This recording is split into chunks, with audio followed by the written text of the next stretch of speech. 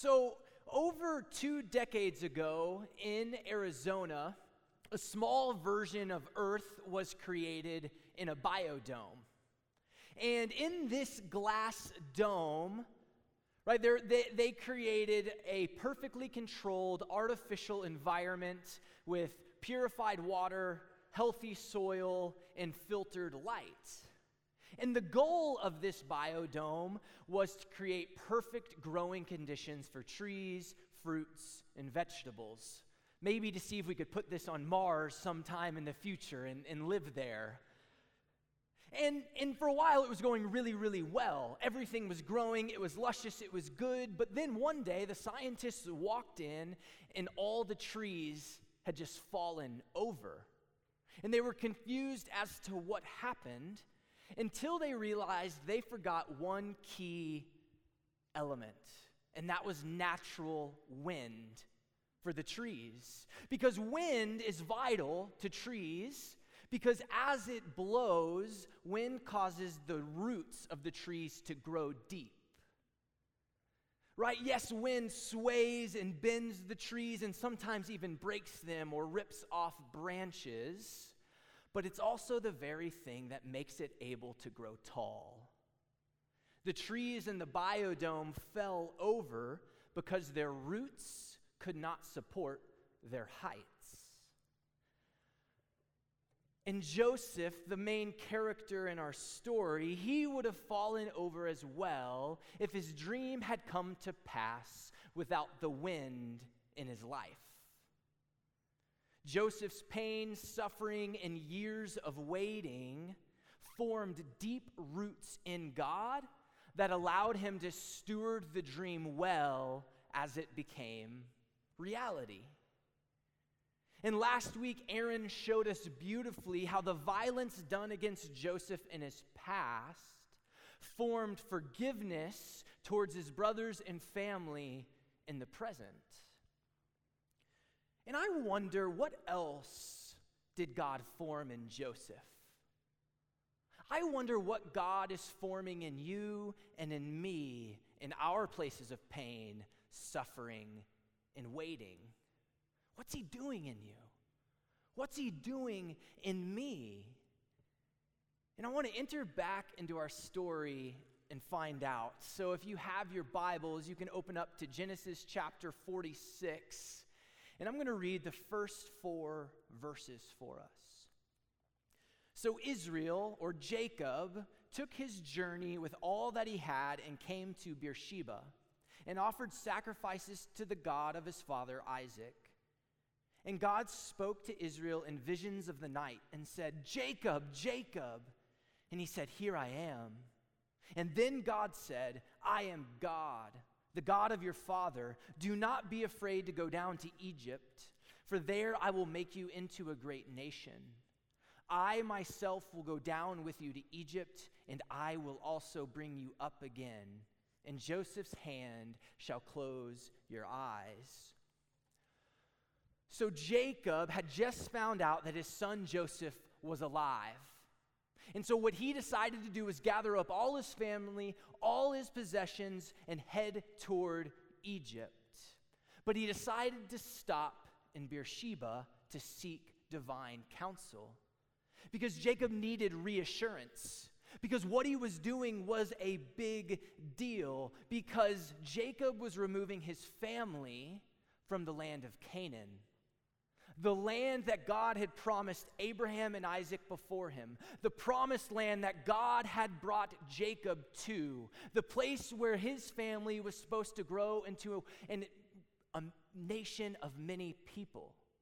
And Jacob was removing them from that place. And so he sought God at the same place where God met his father before and his grandfather before that, Beersheba. And God showed up and spoke. He said, "Jacob, I am God. I am the God of your father and your grandfather. I am the same one. Go to Egypt. I will make you a great nation. I will be with you." The promise is secure. And Jacob no doubt knew the promise that God was talking about. It's the promise that he made to his grandfather Abraham. Do you remember the promise in Genesis chapter 12? God said this, "Go from your country to the land that I will show you, and I will make you a great nation, and I will bless you and make your name great, so that you will be a blessing." This word of reassurance from God to Jacob is a culmination of all the promises God had made to his people beforehand. And this moment in the story cannot be emphasized enough. Because these words, the words that God spoke to Jacob in this moment, they are the last recorded direct words from God to his people until God shows up in the burning bush with Moses in Exodus chapter 3, almost 430 years later. And so God reveals himself personally. "I am God," to Jacob, reassuring him that the promises will be.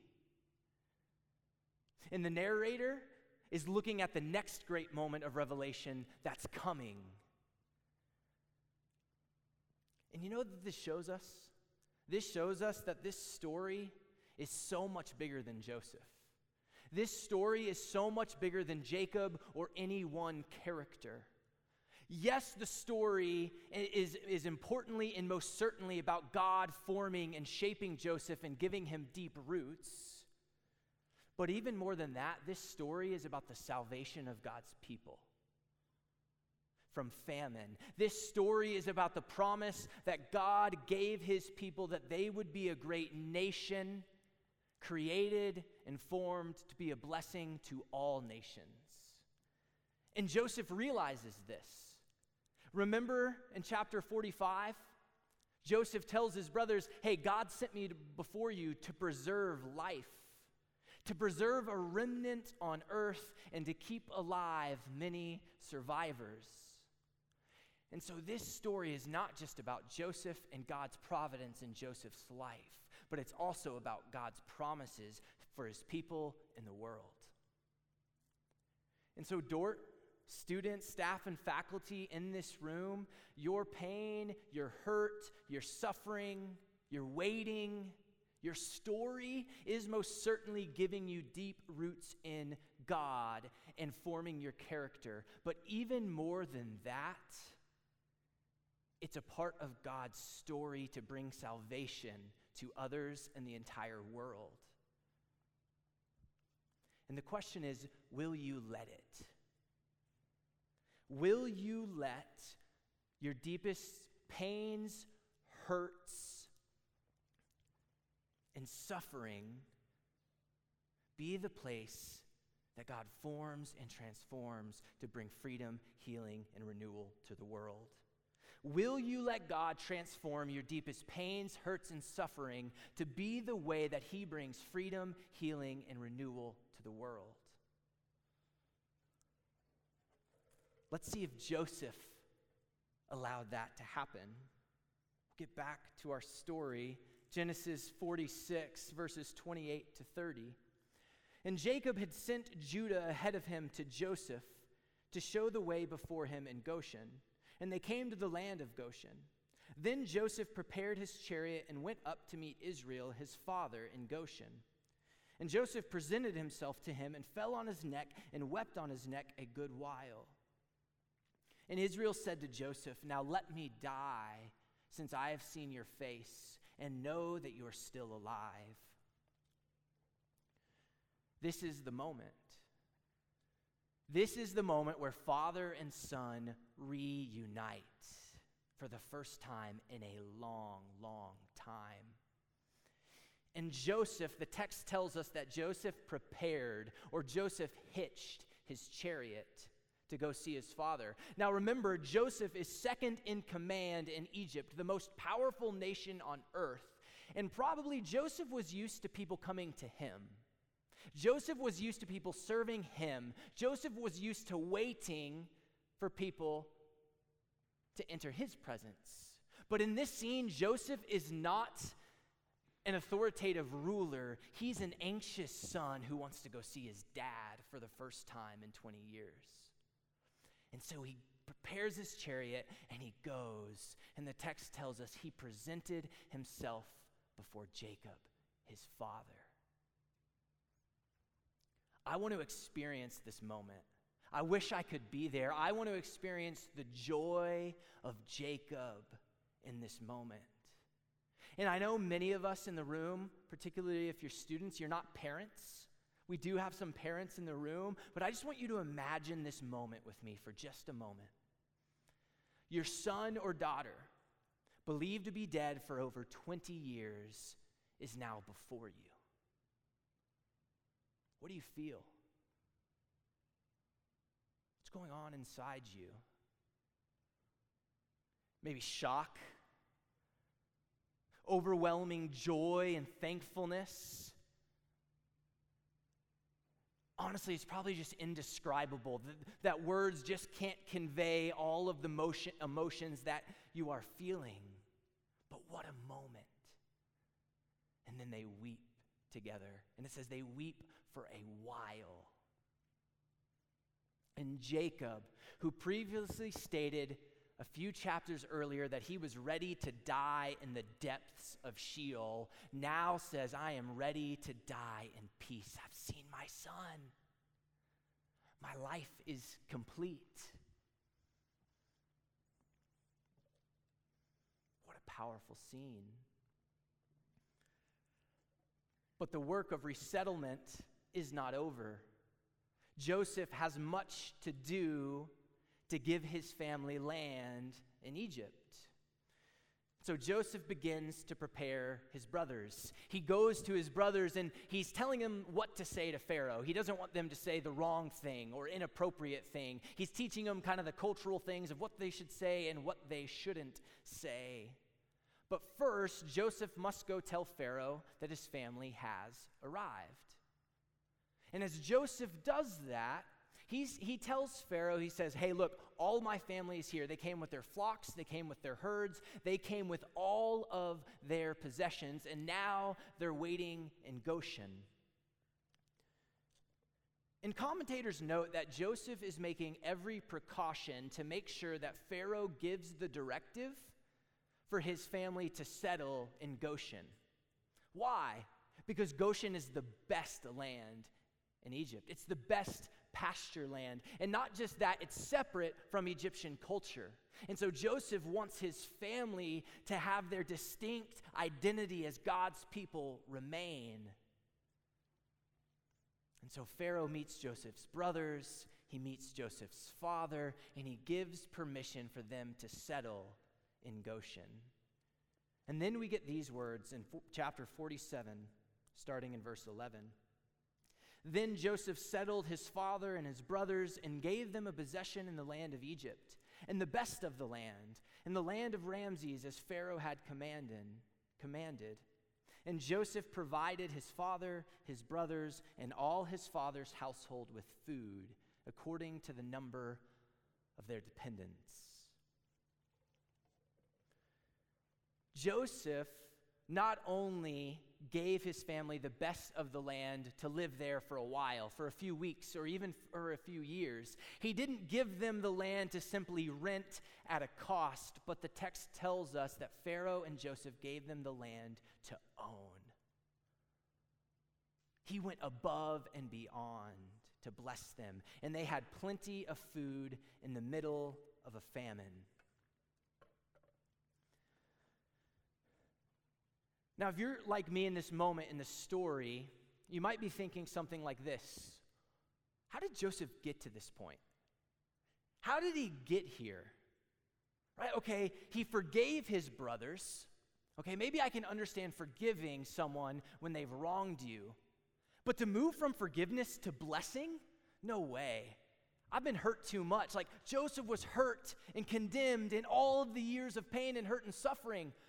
What's he doing? How did he get to this point to bless them and serve them and care for his family? And if you're thinking something like that, it makes total sense. But I want to bring us back to the question I asked earlier.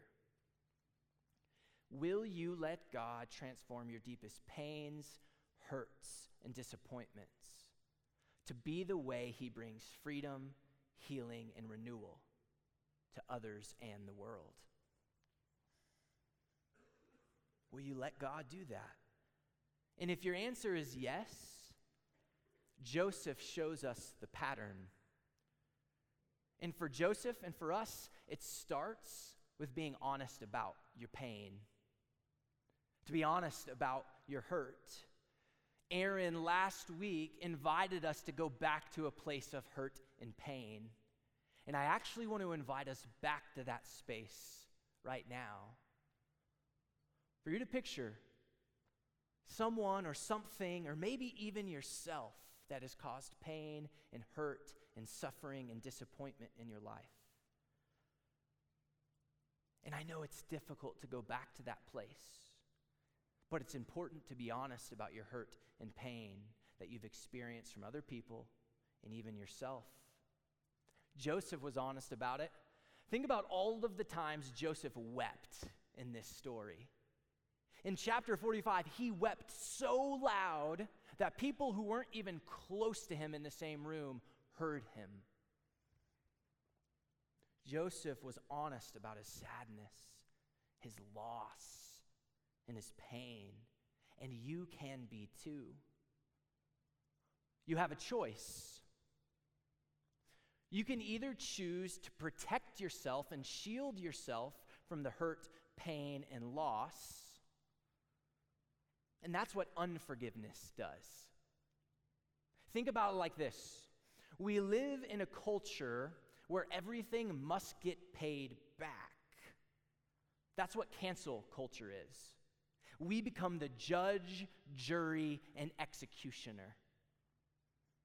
Joseph could have canceled his brothers. Joseph could have paid back everything his brothers were owed: violence, condemnation, hunger, death. You name it. Joseph had the power to cancel them, for them to be done. But he didn't do it.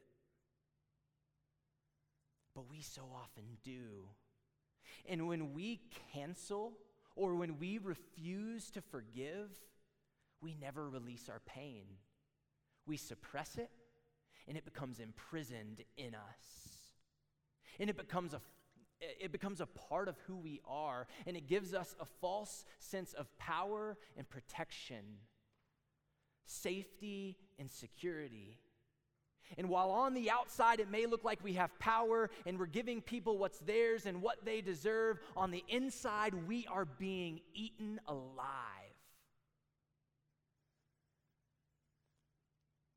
And just like the trees fell in the false security of the biodome, we will fall under the false security and protection of unforgiveness.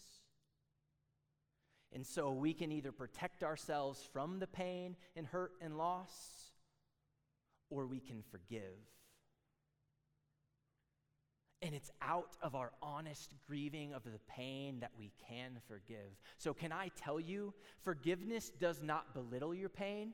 It takes your pain really, really seriously. And can I tell you, forgiveness actually releases the pain that we so desperately want to pay back. Aaron put it like this last week. He said, God gives us the gift of forgiveness to free us from our past. And I want to add to that. Forgiveness not only frees us from the pain of our past, it launches us into the possibility of the present. Joseph was freed from his past and launched into the present. And you know what he did? He blessed his family and he saved the world. And you can too. But this is where it gets really difficult. Right? To move from forgiveness to blessing, to serving. Because for those of us who've been deeply wounded, like Joseph has, I don't know all your stories, but I know you come with some kind of wound.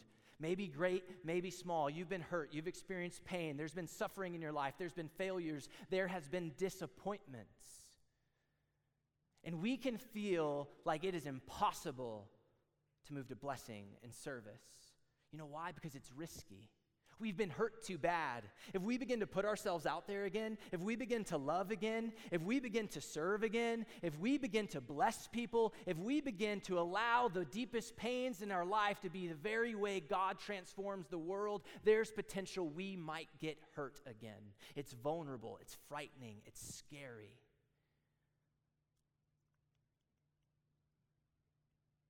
In this moment, the choice we must make is this.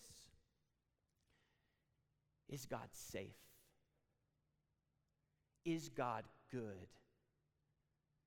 And can God be trusted?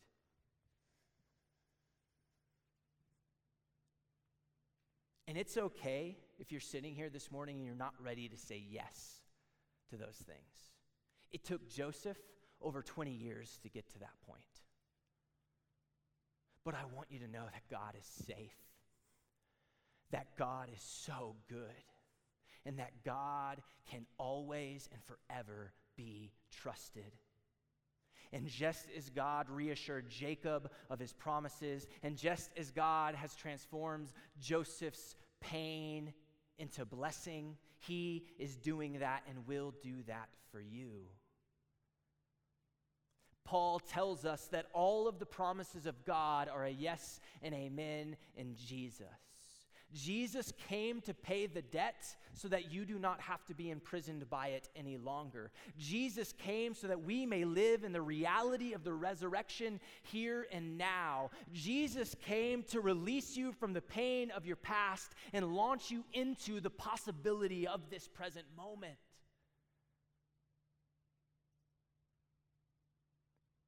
And Paul also said that God works together for the good of those who love him and are called according to his purpose. And there's no doubt you've heard that verse. There's no doubt that verse is overused and misused, and maybe we become desensitized to it, but can I tell you, it doesn't make it any less true. God does not want hurt and pain to happen to you. Whatever your suffering or traumatic experience, God is grieved by it. He's saddened by it. He hates that it happened, but he promises to renew it. He promises to restore it. He promises to redeem it.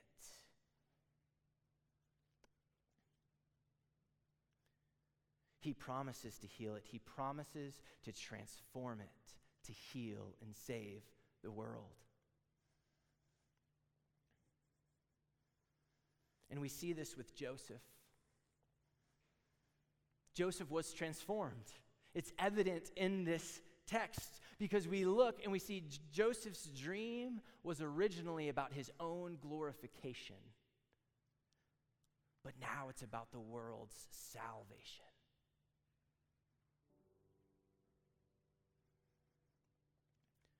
So will you let God transform your deepest hurts, pains, and disappointments to be the way he brings freedom, healing, and renewal to the world?